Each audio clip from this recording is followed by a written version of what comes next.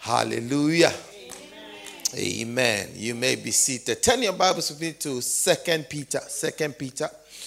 We are going to be reading from verse number 1 through to 8. 2 Peter, verse number 1 through to 8. I'll read 1 to 8 and then you will read 18 with me. Hallelujah. 2 Peter. Are you somewhere around there? Okay. Petros. 2 Peter, are you there? Beloved, I now write to you this second epistle, in both of which I stir up your pure minds by my reminder, that you may be mindful of the words which were spoken before by the holy prophets, and of the commandment of us, the apostles of the Lord and Savior. 2 Peter 3. I am in verse 3 now. Knowing this, first, that scoffers will come in the last days, walking according to their own lusts, and saying, where is the promise of his coming? For since the fathers fell asleep, all things continue as they were from the beginning of creation. For this they willfully forget, that by the word of God the heavens were of old, and the earth standing out of water and in the water, by which the world that then existed perished, being flooded with water. But the heavens and the earth, which are now preserved by the same word, are reserved for fire until the day of judgment and perdition of ungodly men. But, beloved, do not forget this one thing, that with the Lord 1 day is as 1,000 years, and 1,000 years as 1 day. Let's read the last verse of scripture in 2 Peter. Ready, go. But grow in the grace and knowledge of our Lord and Savior Jesus Christ. To him be the glory both now and forever. Amen. Amen. Hallelujah. So we started talking about spiritual growth. Amen. We started talking about spiritual growth, and I said to you that the Bible will never ask us to do something if we cannot do it. Hallelujah. God will not tell us to grow if it doesn't lie within us to grow. If we can't grow, God won't tell us to grow. Are you with me? If we can't give, God will not tell us to give. If we can't submit, God will not tell us to submit. If we can't resist, God will not tell us to resist. If we can't strive, God will not tell us to strive. Because it doesn't make sense to tell somebody to do something they cannot do. If the thing lies within your power to do it and you are telling the person to do it, what good is it? So if you are telling somebody to do something, it means that the thing doesn't lie in your power, it lies in their power to do it. Am I making sense? If God is saying grow in the grace, it means that God cannot grow you. Am I making sense? If God could grow you, then he will not say that grow in grace. He will say that I will grow you. But he's saying that you grow in grace. And then if somebody talks about growth, then obviously we must talk about levels, or we must talk about the limit or the summit of growth. Because when growth, where are we growing to? How far are we growing to? There must be a limit of the growth. So that when we say grow, it means that we are going to a destination. Otherwise, we cannot even start. Are you with me? If you want to go on a journey, you must have a destination of the journey before you set off. Otherwise, there's no point. Because you can take one step and you have arrived. You moved. But you must go to a place. So it's like grow in the grace. So he's telling you how to grow in the grace and the knowledge of our Lord and Savior Jesus Christ. Then it goes on to say, to him be the glory, both now and forever. Which means that the level of growth must get to the place where it glorifies God. So the destination we're looking for is the place of glory. The place where is the summit of our growth. Amen. When we get there, then it means we glorify God. And you look at the scriptures, you realize Jesus was described as the glory of the Lord. Amen. And we also, when we read, was it last week, we read Romans 1, and we realized that the people knew God, but they did not retain the glory of God. So they took upon themselves the lust of the flesh, isn't it? Men lying with men, women lying with women, and doing such abominable things. Hallelujah. So the level of growth is until we get to the stature of the fullness of Christ. So Paul, writing to the Corinthians, says that that you be not children tossed about to and fro, but you grow to the measure of the stature of the fullness of Christ. Amen. Because the fullness of the glory of Christ is the ultimate level that we all need to strive to. Amen. That's a place of ultimate growth. When your life glorifies God. Hallelujah. Amen. So I said a few things before. I'm just rehearsing what we talked about last week. That the first thing we talked about was that growth is measurable. Amen. Which means that you should be able to measure your spiritual growth. Amen. You should be able to, and you should aspire to grow spiritually. Amen. The next thing we talked about was what?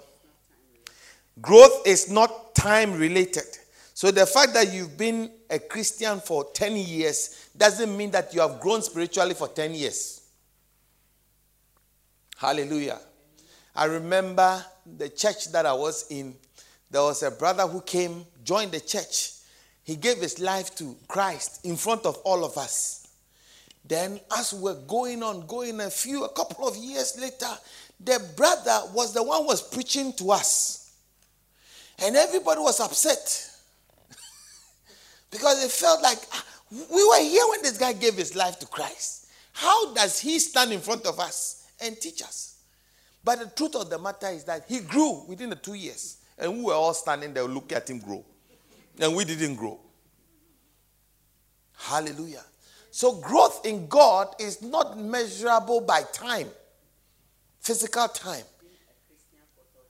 Being a Christian for 40 years doesn't mean that you are a 40-year-old spiritual Christian. You could still be in Pampers. Hallelujah. The next one we said was what? Growth isn't necessarily related to knowledge. Do you remember? I'll come back to that. Growth is not related to knowledge. The fact that you can recite the scriptures doesn't mean that spiritually you are grown. Because some people can quote scriptures, a lot of scriptures. It means you have good memory. That's all it means. It doesn't mean that you are spiritually matured. But you see, in some places, they use memory of scripture to confuse people into thinking that they are very, very spiritual. And some people use prayer into confusing and impressing people to feel that they are very spiritual. In fact, when I gave my life to Christ, the so-called prayer warriors, these days I don't hear of them much, that by the prayer warriors in the church, back then, I can count how many of them became pastors and how many of them are still in the faith today. Most of them are backslidden. Yeah, most of them are backslidden. Most of them, they will come to, they are in churches now and they sit at the back and criticize the pastors. Yeah. You know, they used to have spiritual accents. they used to walk in a certain way. And when they are praying, they don't pray like you and I pray. They have a certain stance, a certain pose. And then they do their finger in a certain way. And they go a certain way, like. And then they are when people are doing blah, they're no. Kaye. Groanings that cannot be uttered.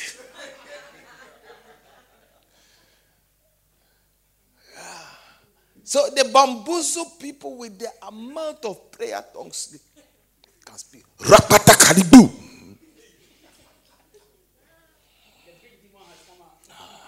Some big tongues. So when you are praying alongside them and you are doing bala, so you just came. You have just started the journey. You don't have deep prayer language. Hallelujah. The next thing is that spiritual growth is not necessarily related to religious activity. You are in the choir, you are in the prayer force, you are in the, follow-up team, you are in this, you are in that, you are in this, you are in that. It doesn't mean that you are spiritually mature. Remember Matthew 7:22-23. Lord, we prophesied in your name, we cast out demons in your name, and he said, depart from me, you evildoers, I know you not. Hallelujah. And then we said that spiritual growth is not necessarily related to prosperity. Do you remember? Okay. Hallelujah. Did we end there?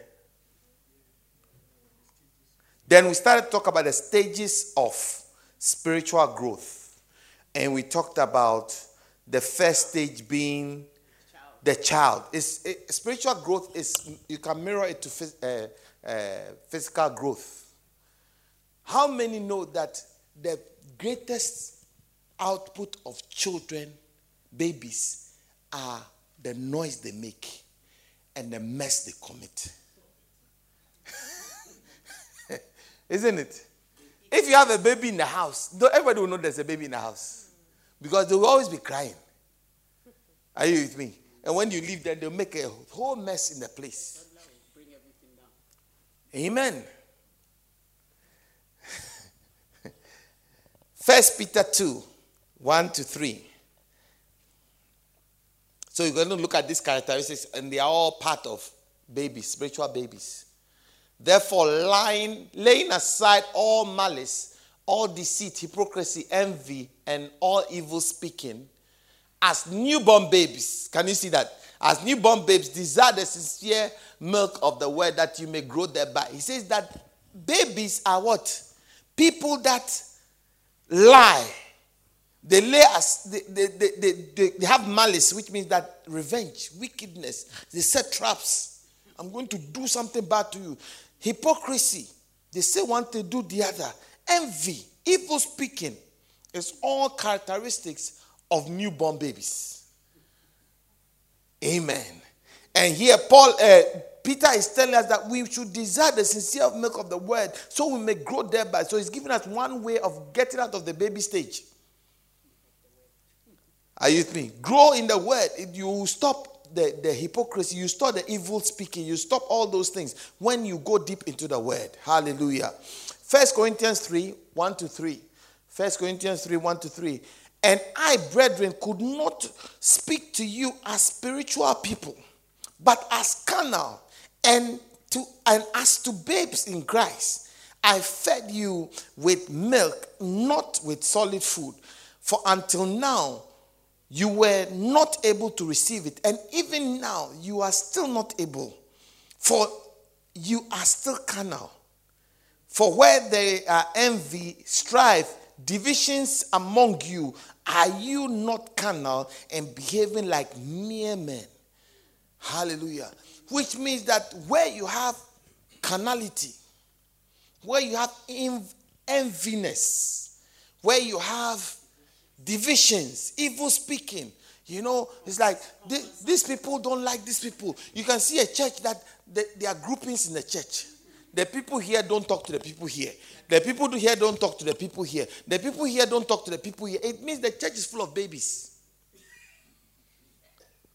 And sometimes even the pastor is the chief baby. Yeah, because do you know that there are some churches that they encourage gossip? Yeah, because you can't tell the pastor your problem. Because when you tell the problem to your pastor, he will go and tell somebody. And somebody will tell somebody. And somebody will tell somebody. And tell somebody. By the time you realize that everybody knows your issue. It means the church from the pastor down, they are all full of spiritual babies. And a church where there's always little issues. Every time issue. It's like fire service. You are quenching this fire. You are quenching this fire. The pastor is full. He's very, very busy trying to put out lights. Fire. It means the church is full of babies. Try having about, 7 or 8 babies together to babysit them. You know what I'm talking about. I used to babysit all my nephews and nieces. You know those guys who came here looking big and everything? Yeah, they were all like 2, 3, 4, 5. It was not easy. Every weekend, I go and gather them, bring them to my house. Because I like babies. I don't like them when they are baby. They have always fight with them. But when they grow to like 2, 3, then me and them, we are friends. Yeah. As you are trying to put this one to sleep, this one is crying. As you are trying to, this one will say, when I want McDonald's, this one says they are hungry, they want this. Sometimes there are churches like that. The pastor is busy because all of them are babies. This one just weed on this one. This one is crying. This one is just going to spit on this one. This one is just going to push this one. Somebody. Hallelujah. Yeah.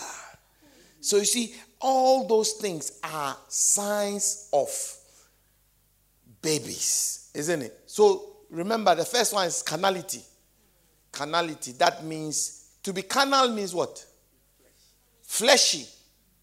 Their flesh is very alive. They are not controlled. Have you ever, Pastor, let's put the Bible aside. When you hear somebody talking like that, that's a baby.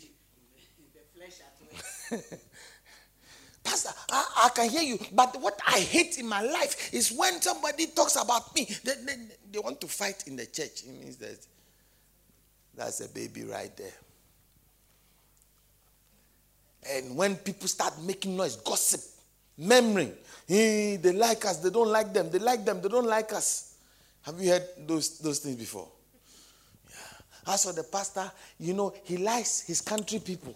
He doesn't like us, the foreigners. When you hear things like that, it means you are dealing with babies. Yeah. Hallelujah. Amen. The second characteristic of babies is that they cannot discern between good and evil. First John 2:12-14. Babies cannot decide. You see, a baby is somebody, if they say it's fire, they don't understand. If they say it's electricity, they don't understand. It's a live wire, they want to touch it. I write to you, little children, because your sins are forgiven you for his name's sake. Next verse, are you 12? 13. I write to you, fathers, because you have known him who is from the beginning. I write to you, young men, because you have overcome the wicked one. I write to you, little children, because you have known the Father. I have written to you, fathers, because you have known him who is from the beginning. I have written to you, young men, because you are strong, and the word of God abides in you, and you have overcome the wicked one. Hallelujah. So you see that little children, they cannot discern between good and evil. So God has to forgive them. Are you with me? When the Bible says that in the days of ignorance, God winked at. There are some things that you are doing. God has mercy, pity on you because you're a baby. So he doesn't hold you against you. But he's calling you to repentance and to growth. Hallelujah. Am I talking to somebody? Okay. So all that we've talked about babies look like it's negative, isn't it? So let's talk about one positive thing about babies. Spiritual babies, number 3, the third characteristic of spiritual babies is that they have the first love. Spiritual babies have the first love. Wow. Have you heard the name of a church called First Love? Yeah, it means it's full of spiritual babies. In 1 Corinthians 13:11, when I was a child, I spoke like a child, I understood like a child, I thought like a child. But when I became old, I put away the childish things. Hallelujah. You see, somebody who has been forgiven and they have come into God, Christianity first, they have a certain love for God, a certain love for the things of God. They have a certain love for the things, the hunger for the things of God that people who have been there for a long time don't have. They have a certain passion that, you see, but that passion, it doesn't matter how old you grow, never lose it. I say never lose it. It's called the first love. Never ever lose that. You get it when you're a child, but never lose it. Hallelujah. As a youngster, we used to go on crusade. We used to go to different places to preach. I was about 12, 13 years old. Go from place to place. Go different places in villages to preach. I didn't know much. All I knew is the message for God commended his love towards us in that while we were yet sinners, all have sinned and come short of the glory of God. There is none righteous, no, not one. There is a way that seems to right unto a man, but the end of it is death. Broad is the way that leads to destruction, and narrow is the way that leads to, those were the only scriptures I know, but I make a whole sermon out of it. And I preach to old people, I preach to young people, we lay hands on people, and they were being healed. Are you getting it? But that was a baby. Love, passion. When you grow to, so you see, when people have first love, they have a certain passion that makes them wild for God. Then when they mix with those who are been here for too long, it's like, why are you people doing so much? You are making us dizzy as you're going back and forth, back and forth. You see, you have lost your first love. That's why you're talking like that. Never ever lose your first love. I say never lose your first love. Amen. Yeah, never lose your first love. Yeah. I used to be excited. So on Saturday afternoon, 3 o'clock comes because that's our service time. Meanwhile, there was no instrument in the church. We just gather in a circle and hold hands and pray and sing song. What the Lord has done for me, I cannot tell it all. Those were the songs we sing. Sometimes we used to meet in a classroom, then they'll sack us. When they sack us, we go to the park. Go and stand in the park and hold hands and pray. Then another zealous brother will come and preach something that he's learned on his quiet time. And then that's it, we are finished. Then we eat akala and go home. Hallelujah. Yeah. But thank God that passion is still there. Thank God that excitement of God. Because you see, there are some of the people I started church with, they are not in church anymore. Because I'm talking about early 80s. Early 80s. 81, 82, 83, that's what I'm talking about. Most of my people don't go to church anymore. When they come and they say, oh, you are doing a good job. Yeah. What you are doing, you've done it before. That's what they say. Because they've lost the first love. But never ever lose the first love. You see, the first love is one thing that if you don't want to lose, you'll never lose. If you want to lose it, you will lose it. But my advice to you is that never lose your passion for God. Because that's what's going to keep you. That's right. I said, that's what's going to keep you. Nothing can keep you for 40 years doing the same thing. Praying, kalabalaba. You don't understand what you have said. You must love what you are doing. Otherwise, after 2 years, 10 years, you will give up. Am I talking to somebody? You must love God. You must love that. You must be passionate about the things of God. Hallelujah.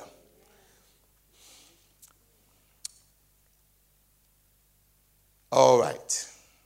So God wants us to grow, but not grow out of the first love. Have you not realized that the Bible, Revelation 3 says that I say to this church, what was the name of the church? 2:4. What was the name of the church? Smyrna, I think. No, Ephesus. Is it Ephesus? You have left your first love. I have one. I know. Put Revelation 2:4. He said that I nevertheless. No, go to 3. No, start from 1, from verse 1. To the angel of Ephesus write, these things says he who holds the 7 stars in his right hand and walks in the midst of the 7 golden lampstands. I know your works, your labor. Have you seen passion? Your labor, your patience, that you cannot bear those who are evil. You know, first love people, they can't, if they see you doing the wrong thing, they can't appreciate that. Listen, it's grace. They don't understand that. I know your works. I know your patience. You cannot bear those that are evil. And read on quickly, have tested those who say they are apostles and are not, and have found them to be liars. And have persevered and have patience and have labored. Have you seen labor? First lovers labor. They labor for the Lord, for my name's sake, and have not become weary. See, first love, you don't get tired. You don't get tired. Passion carries you. You don't feel cold. When it's cold and you have to go and visit, you go and visit. When it's cold and you have to go and pull somebody from church, the home to church, you go and do it because you don't feel tired. But when you grow out of first love, then everything becomes hard. Everything becomes a chore. Hallelujah. I pray that you don't grow out of your first love. Nevertheless, I have this against you, that you have left your what? First love. All those things that you were doing, the passion with which you were doing those things, you have left it. And God says that you thought you had grown spiritually, but you don't grow out of your first love. If you grow out of your first love, you are backsliding. Hallelujah. Amen. So stage number 2. There are only 3 stages. Stage 1 is child. Stage 2 is youth. Young people. Isn't it? 1 John 2:13. I write to you, young men, because you have overcome the wicked one. I have written to you, young men, because you are strong, and the word of God abides in you, and you have overcome the wicked one. This is a very important stage. Amen. The stage where you overcome the wicked one. The first characteristic of the youth stage is that you are strong in God's word. The word of God abides in you. You are strong in the word. John 15:7 says that, abide in me and let my words abide in you. If you abide in me and my words abide in you, you shall ask what you will, and it shall be done for you. Hallelujah. So the first thing is that the word of God abides in you. When I say the word of God abides in you, I'm not talking about scriptures or passages or what do you call it, having a lot of scriptures that you can quote. But you live the word. That's what it means by the word abiding in you. You are controlled by the word. You are a word-controlled Christian. Are you with me? When we were growing up, we didn't have this revelation. We thought that when you can quote scriptures, it means that the word of God abides in you. And that is why majority of us backslid. Because we had the word in us, but the word was not working in us. We had the word up here, but it was not in here. You know, James chapter 1. Let me show you a scripture there in James.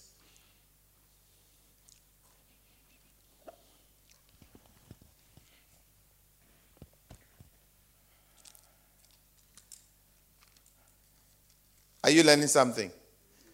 Okay.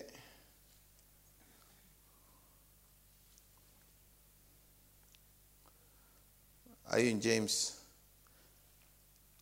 Verse 21 says that, therefore lay aside all filthiness and the superfluity of wickedness, and receive with meekness the engrafted word of the Lord, that is able to save your soul.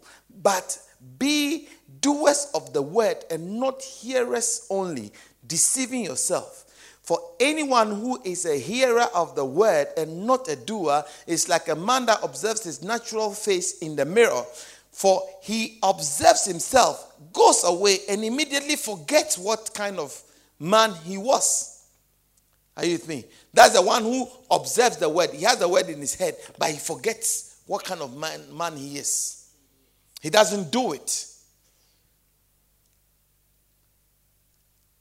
But he who looks into the perfect law of liberty and continues, that means that he goes on beyond just looking, but he continues therein. He goes in, he lives it. What verse am I in? Continues in it and is not a forgetful hearer, but a doer of the work. This one will be blessed in what he does. Are you with me? The word is work. He does the word he hears. He's not just a listener. The modern day Christian, we are listeners and not doers. That is why the place where the word have more preeminence is the place of the most corruption. That is why the place where the word is the place where there's most evil. Do you know that there's more adultery in Africa than in the West? It's a mess. Meanwhile, there's more word there than there is in the West. That is why AIDS is more prevalent in Africa and other places than it is in the West.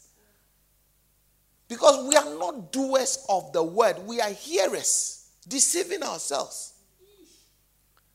The reason why your life is still the way it is because the word has not been done by you. Because if you have done the word up to now, your life would have changed. A lot of the problems you are still grappling with would have left you by now.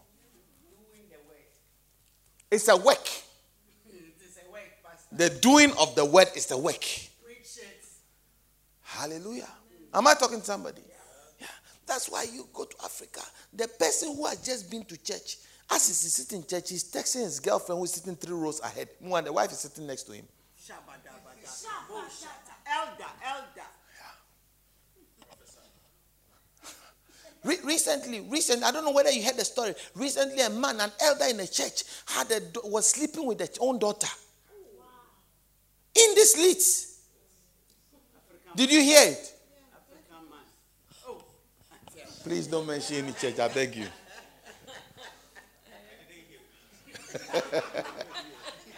An elder. Do you know what an elder is? An elder is somebody who, when the pastor is not around, will preach. And he was sleeping with his own daughter. The daughter had aborted about 3 or 4 children for the father. This is a person who has the word, but not a doer of the word. You see, I'm not criticizing anybody because we are all guilty.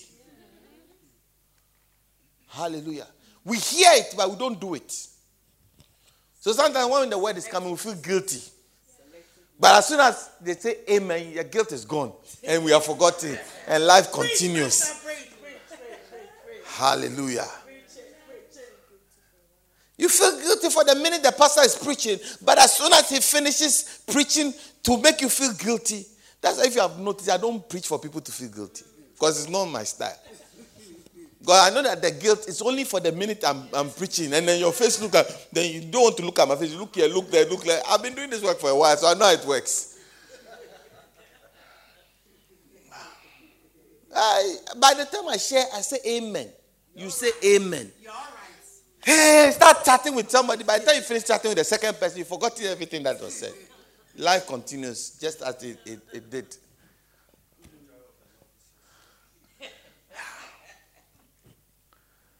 But I appeal to you, brothers and sisters, that let us become doers. You see, to grow is to do. There's no other way. I mean, to grow is to do. Is to do the word. If you want to grow in the word, do the word. That's how you grow. Hallelujah. Very, very simple. To grow in the word is to do the word, not become a forgetful hearer. Amen. Hallelujah. Oh, now your amen has gone home. In fact, this amen is very, very suspicious. I'm waiting for everybody to say amen. This amen is in coma. I tell you, your amen is in coma. It doesn't look like a Wednesday amen at all. Okay, if you don't want to say amen, say It means that the thing has gone. Preaching a walk. That's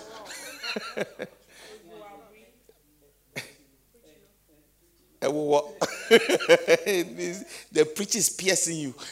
We have to go and do the word. See, when you hear the word, "I shall not steal," it's a simple word. Go and practice it. From Monday to Saturday, I am not going to steal. I am not going to steal. I'm not going to steal. I'm not going to steal. And then after Saturday, Sunday, when you come, you hear another word. Don't forget, "Thou shalt not steal." So I'm not going to steal. Now I'm not going to lie on top of it. No stealing, no lying. No stealing, no lying. No stealing, no lying. Then you hear another one. If you continue in the word, then you grow by the word. That's the only way we grow. Otherwise, we will be in church for 40 years and still be babies in Pampers. Hallelujah. The second characteristics is that they have overcome the wicked one and walk in victory. You see, the way you know you have grown is that the thing that used to ensnare you does not ensnare you again.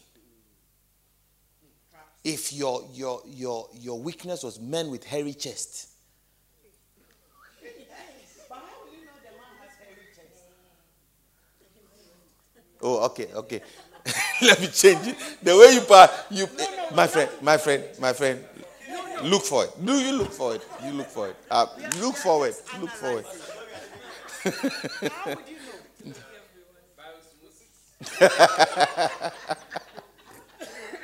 Mikra, why did I say this? How do you even know? Okay, if you say young girls are my weakness, if that is you, and when a young woman throws herself at you, you can't resist. Once the word comes, you know you are grown. If a young man eventually throws themselves naked at you and you don't do anything, then you know you have had victory. Then it means that you have grown. You are no longer a baby. Victory is mine. Have I explained it? You walk in victory. You've overcome the thing that used to overcome you. You want to insult? You know, when somebody gives you a drink, you cannot go by. You have to drink it. Your friends know what you like. Snap with lemon. And when they give it to you all the time, and especially the ones they know you go to church now, they'll buy it. Before, they won't buy it for you. Now that they know you go to church, they'll present it to you free of charge. When you can walk away, it means you have grown. You are growing. It means you are growing. The thing that you say, and let us lay aside every weight and the sin that easily besets us. There are besetting sins and weights. You know your Achilles heel. You know the Achilles heel is the weakest part of the body. And your Achilles heel is just, you know that little vein that is here. If somebody kicks it, I don't care how strong you are, you fall. Because the weakest is the weakest. It shoots from there straight into your spine, and you just,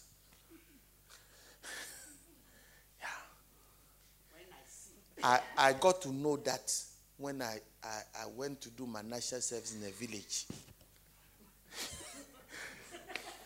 I went to do my national service in the village many years ago. The boys, like, what's it called? Palmers. They were playing football. You know, the village boys against the teachers. And then those times, the village boys, the village boys said that the teachers come and they are taking their girlfriends. Me, I didn't know. So I just went. The teacher says, I should come and play. So I got to play. Not knowing that the football match, it was not a football match. It was a trap. It was a trap the village boys had set for us. But you know, the village there's no other source of entertainment. So it's a football match, the whole village is there. All the girls are there. All the boys are there. So the whole village, the grandmother, everybody is there. This one we haven't heard before. Hey, we started the game.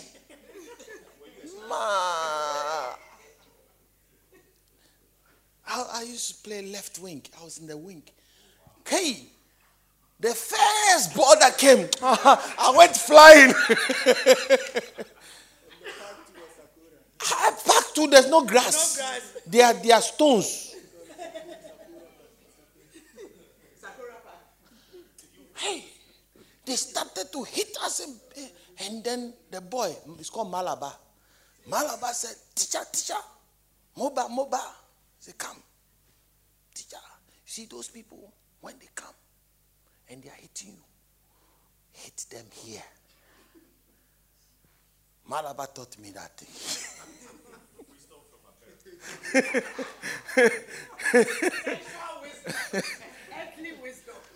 I don't care how big you are, how strong your legs are. When they catch you good there.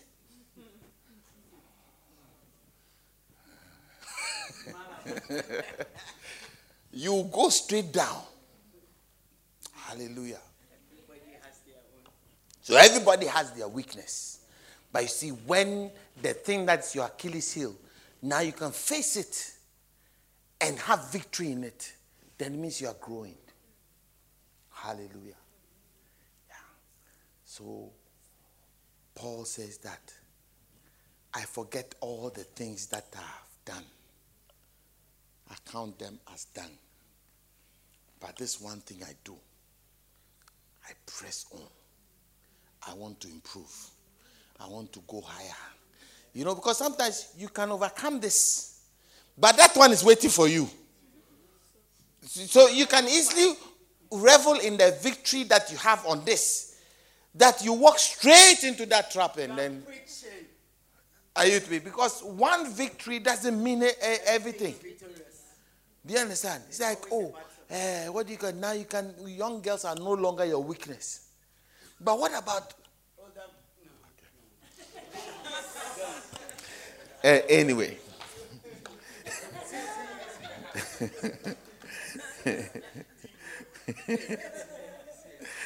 Oh.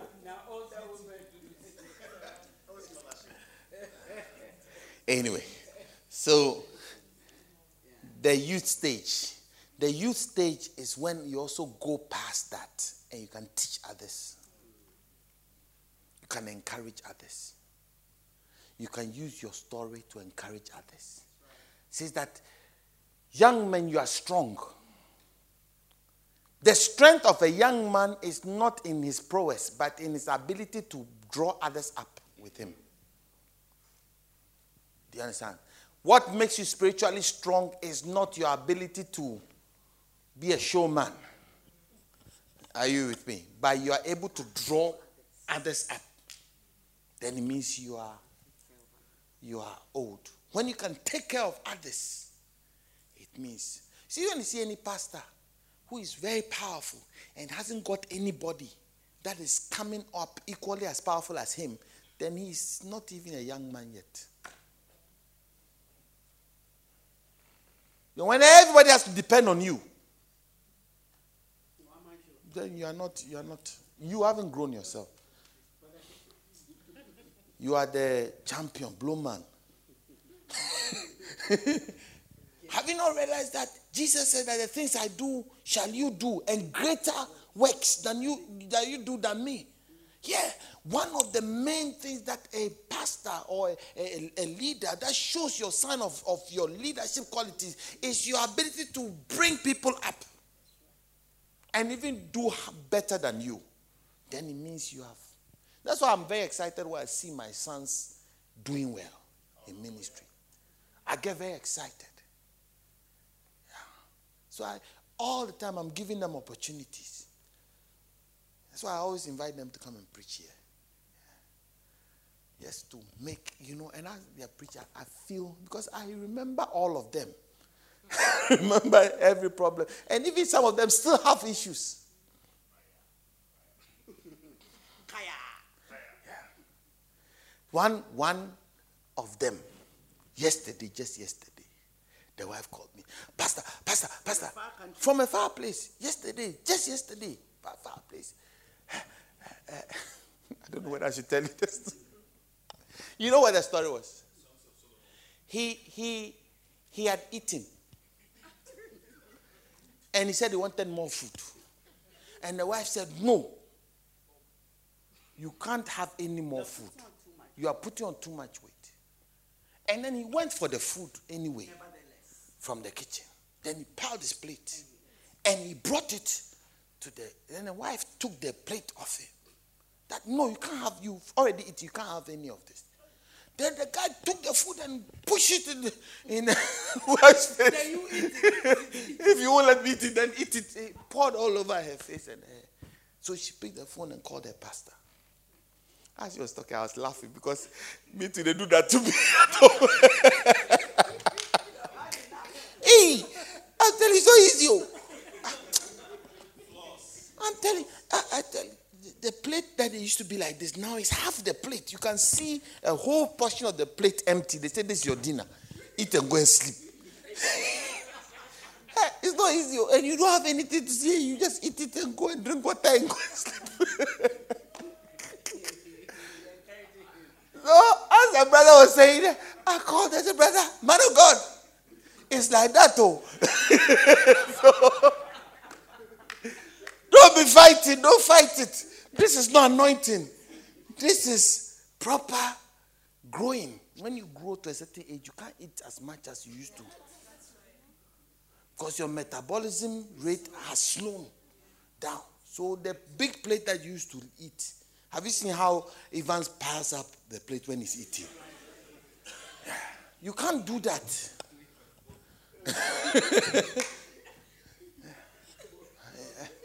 Yeah, after, because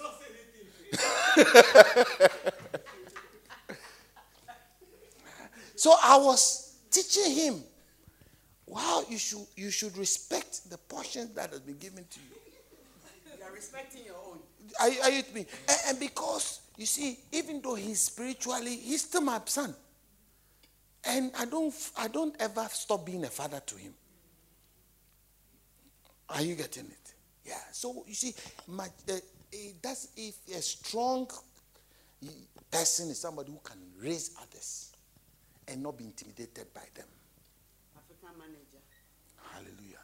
Some of us, we kill our own sons because we're intimidated by them. Hallelujah. Where are we? Huh? They teach and help others. Another thing about being young is they are not afraid of hard work. You are not afraid to take up challenges. See, when I ask you, go and start a chapel, and you start convulsing, you start palpitating, means you are still a baby. Are you with me?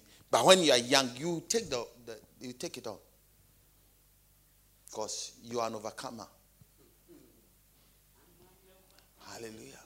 See, when he told them to go 2 by 2, all the cities that he was going. None of them complained about going. They all went. In this day and age, when you send people, they start telling you things, stories, why they can't go. Hallelujah. Okay, the third stage, that's the stage of maturity, the teleleios, T-E-L-E-I-O-S.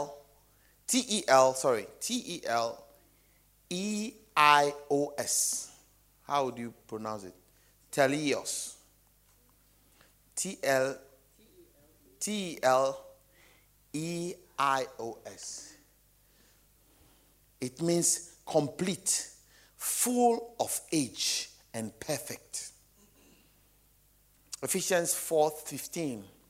But speaking the truth in love may grow up in all things. Galatians 5:22-23 says that, but the fruit of the Spirit is love, joy, peace, long-suffering, kindness, goodness, faithfulness, gentleness, and self-control. Against such, there is no law. Hallelujah. When you can control yourself, when you have gentleness, meekness. You see, I have said this before. The spiritual maturity is not shouting in tongues or doing miracles. It's character. That's why the Bible describes the fruit of the Spirit as these things. So when you see all these type of prophets who have come, and they're always swearing, they're always vulgar words, they get angry. I saw one, was it today or yesterday? Go and tell that person. He was angry because somebody has gone to say something about him. And he was on social media swearing, and he's supposed to be a prophet. Immediately, you just mark it against these things, the fruit. Because by their fruit you shall know them. So if the fruit, gentleness is missing, meekness is missing, self-control is missing, joy is missing, patience is missing, then you can conclude that this person is not grown. They are still in diapers. Amen. So you see, when you see a man of God, don't be moved by their countless fast speaking or the shouting or the praying and laying hands on. Because all those things, they are art. You can learn them. But mark them against the fruit of the Spirit. And the fruit of the Spirit, they are very, very physical. They are not anything. You can see it. Anybody who cannot control his temper is not grown. Is not matured spiritually. Anybody who cannot love unconditionally is not spiritual at all. Hallelujah. Amen. The place has gone quiet again. We are going to do the word, Pastor. Yeah. So let the word be a word-controlled Christian. Amen. Have I told you before? I used to have a very bad temper. Oh, my temper is not or used to be. 1, 2, buckle my shoe. 3, 4, shut the door. 5, 6, I pick a stick if you like, come. No. We don't go even 1, 2. By the time we hit 2, now I've hit you and it's called repented. Yeah. But when you are spirit controlled, somebody should look at it. Hey, is it you that you have changed like this? Yeah. Spirit control. Somebody has taken your food and you take the food and throw it at them. Not.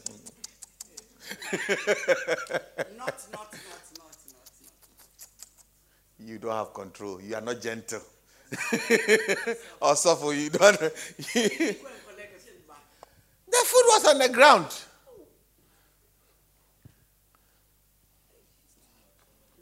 That's all.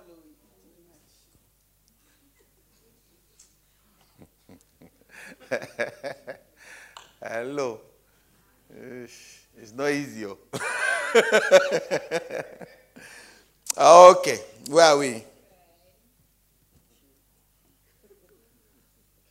Spiritual maturity.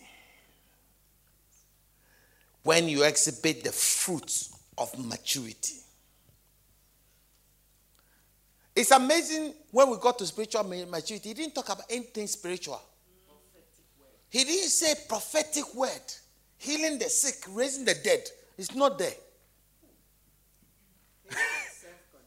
All he said is emotional things, character traits, controlling your emotions, controlling your character, controlling your speech. You would have thought that he would mention something wild, spiritually wild. No. Those are for boys. Yeah, those are for youth. Spiritual youngsters, they are the ones who do all those things. But when it comes to the maturity, this is it. Because this is the difficult part of Christianity. To keep peace and joy. Yeah. And to be self-controlled. And Jesus said, when somebody slaps you, turn the other cheek. We didn't understand it. We thought it's only Jesus who does that. But he's teaching us maturity in the spirit. I'm not there yet. Please don't try me. Hallelujah. Have you learned something? Okay. Now, quickly. My time is up, but I wanted to do something so I don't go back to this next week. One thing, how does one grow spiritually? How can, because we've talked about stages, we've talked about all this. How can we grow then? Because we said that spiritual growth is not just knowing the word of head. Number one, desire. Somebody say desire. If you want to grow spiritually, desire. 1 Peter 2:2. As newborn babies, desire the sincere milk of the word that you may grow thereby. When Paul said that I have not apprehended is it Ephesians 2:10 or 3:10? Ephesians 3:10. Put Ephesians 3:10 on there. He says that, is it 4:10 or 3:10? Let me. Not that. No. That I may be made conformable to his will. I think it's either 2:10, 3:10 or something like that. I know it's a 10. 3:10, I think. Look at Philippians 3:10.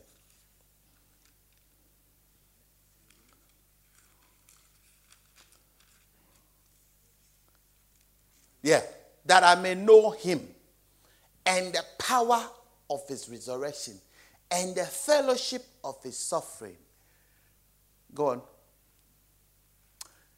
Being made conformable to his death. What he was saying that I may grow to the point that I can conform to what he was like in his suffering and in his desire to serve and glorify God. Are you getting it? Because we said that the destination of spiritual maturity is when you glorify God. So when you are able to be conformed to Christ and his suffering, then you are getting to the place of spiritual maturity. And so Paul was saying that this is where I want to get to the place where I can be made conformable. I can move to the place where all my life, anything I have, is to glorify him. Hallelujah. I pray that we will glorify God in everything we do.